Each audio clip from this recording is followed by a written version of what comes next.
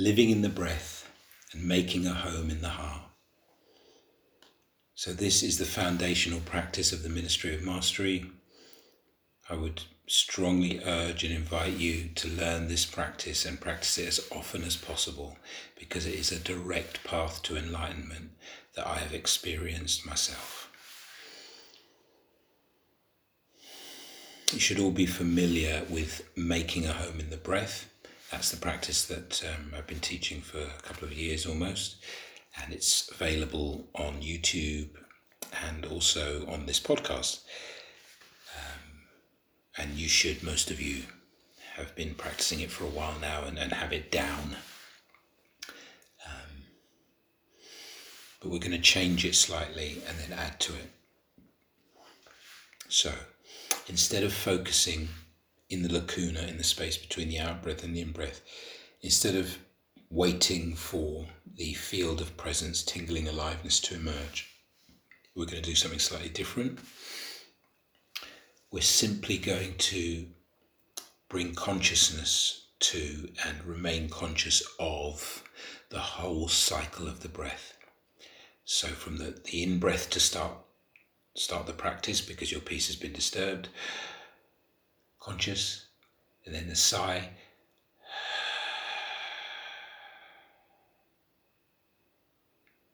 we just remain conscious in the lacuna. And then when the breath comes, conscious right to the top, the beat between the out-breath and the in-breath, conscious still, conscious in the out-breath. Be here now in the space between breaths, conscious of the in-breath. That, if you keep that cycle going, you'll be in what's called continuing consciousness. In the East they call it samadhi. It's the ability to remain in a peaceful meditation. It's not always the breath they use, but to be able to stay conscious for a long period of time, at peace. It's called samadhi. So that's what you're developing by just being conscious of the whole cycle of the breath, not worrying about the tingling aliveness, because honestly that will come. Just you don't even have to think about it. That's what I've changed. You don't even have to worry about it. Just stay with the breath. Live in the breath. So you've been making a home in the breath. This is now next level. You're living in the breath. You stay there all the time. And when you come out of it, you notice and you immediately go back. You're basically becoming conscious through the breath. You're becoming awake through the breath. You're becoming present through the breath. And once you've developed that habit and that skill of being able to bring yourself into the breath and out of the head and out of the ego, just in the moment, the next step, and this is a bit like a juggling act of consciousness, so it is a little bit tricky, but again, with practice you can get it. Your sense of self, your sense of yourself as a separate being, your ego, self-image, whatever you want to call it, false identity, wounded child, mental patient. You take that and you concentrate your whole awareness of yourself in the center of your heart chakra, in the center of your chest, basically in your center, even though your center's at your dantian, a bit further down by the belly button, but you know what I mean. You shrink your self-ego into the center of the heart while you're continuing focusing your attention on your breath, which is why it's a little bit of a juggling act. You're being conscious, remaining conscious of your breath while being conscious of shrinking yourself into your heart. So you're being conscious of two things at the same time. It can be done. It's tricky. It's a skill. If you play multiple musical instruments or even play in a band, you can probably do it, because people in bands who are good have to do that. It's just that. And as you shrink your sense of self down, I like to feel it as he becomes my, you could say wounded child, but basically my divine child. It becomes not my wounded child, but my innocent little child that's just feeling alone, and because it hasn't been feeling the love of God, because it hasn't been feeling one, it's been feeling guilty and ashamed and not good enough and unworthy and unlovable. But it's a divine child, it's a perfect child of God, but it's spent its whole existence feeling like a piece of shit. So that is what you are putting in the center of your heart. And the center of your heart is the cave of the heart, and it's basically God's lap and bosom, the bosom and lap of God's love. That's what the cave is. That's what the center of your heart is. That's what it actually is. And you're putting all of your pain and all of your fear and all of your little ones, guilt and shame, and you're putting it in the safest, most loving place in the entire cosmos.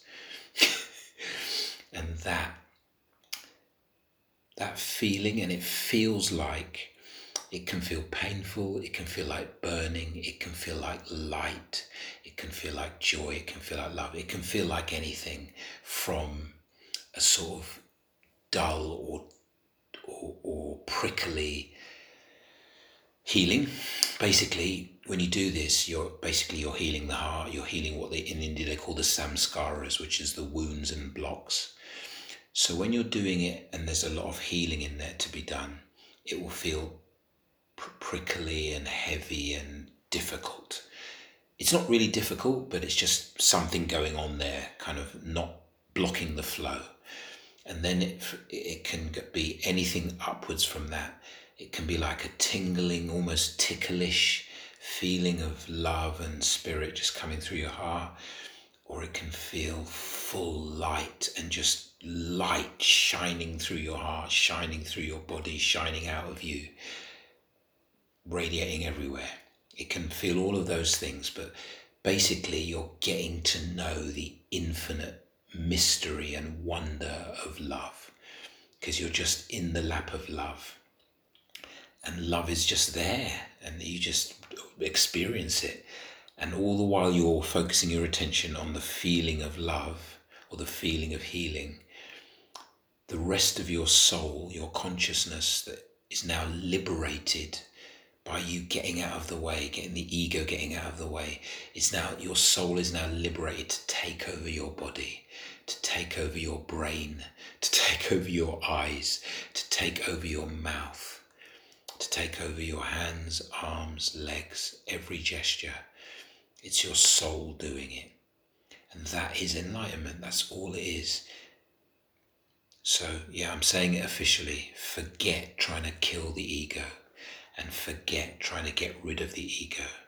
There's no need, and it's impossible anyway. All you need to do is transcend the ego by placing it in the center of your heart, in the heart of love, in the heart of God's light and love, in the heart of your true nature, and let it rest there while you give your attention, your conscious attention, to the cycle of breath that is going on all the time. And that takes care of your attention. And then you can be filled up by love. And then, I'm just giving you the advanced experience. And then you just become love, and you don't even have to focus attention on the breath, because you're just aware of it naturally, because you're one with love, one with spirit, one with God. So you are God, spirit, love, saying and doing the thing. There's no separation. And that's when you're fully awake, and people say, oh, I can see you shining, you're enlightened. That's when it's obvious to anyone that's paying attention, because you literally become one with God, and there's no you paying attention to the breath. There's no you in the cave of the heart. There is just this being operating through a body. And that is that's been my experience. So I hope that practice guide helps you to get living in the breath, making a home in the heart, to the degree that you can complete it and have the experience of being filled with the light of God's love and only wishing to shine and to love. Amen.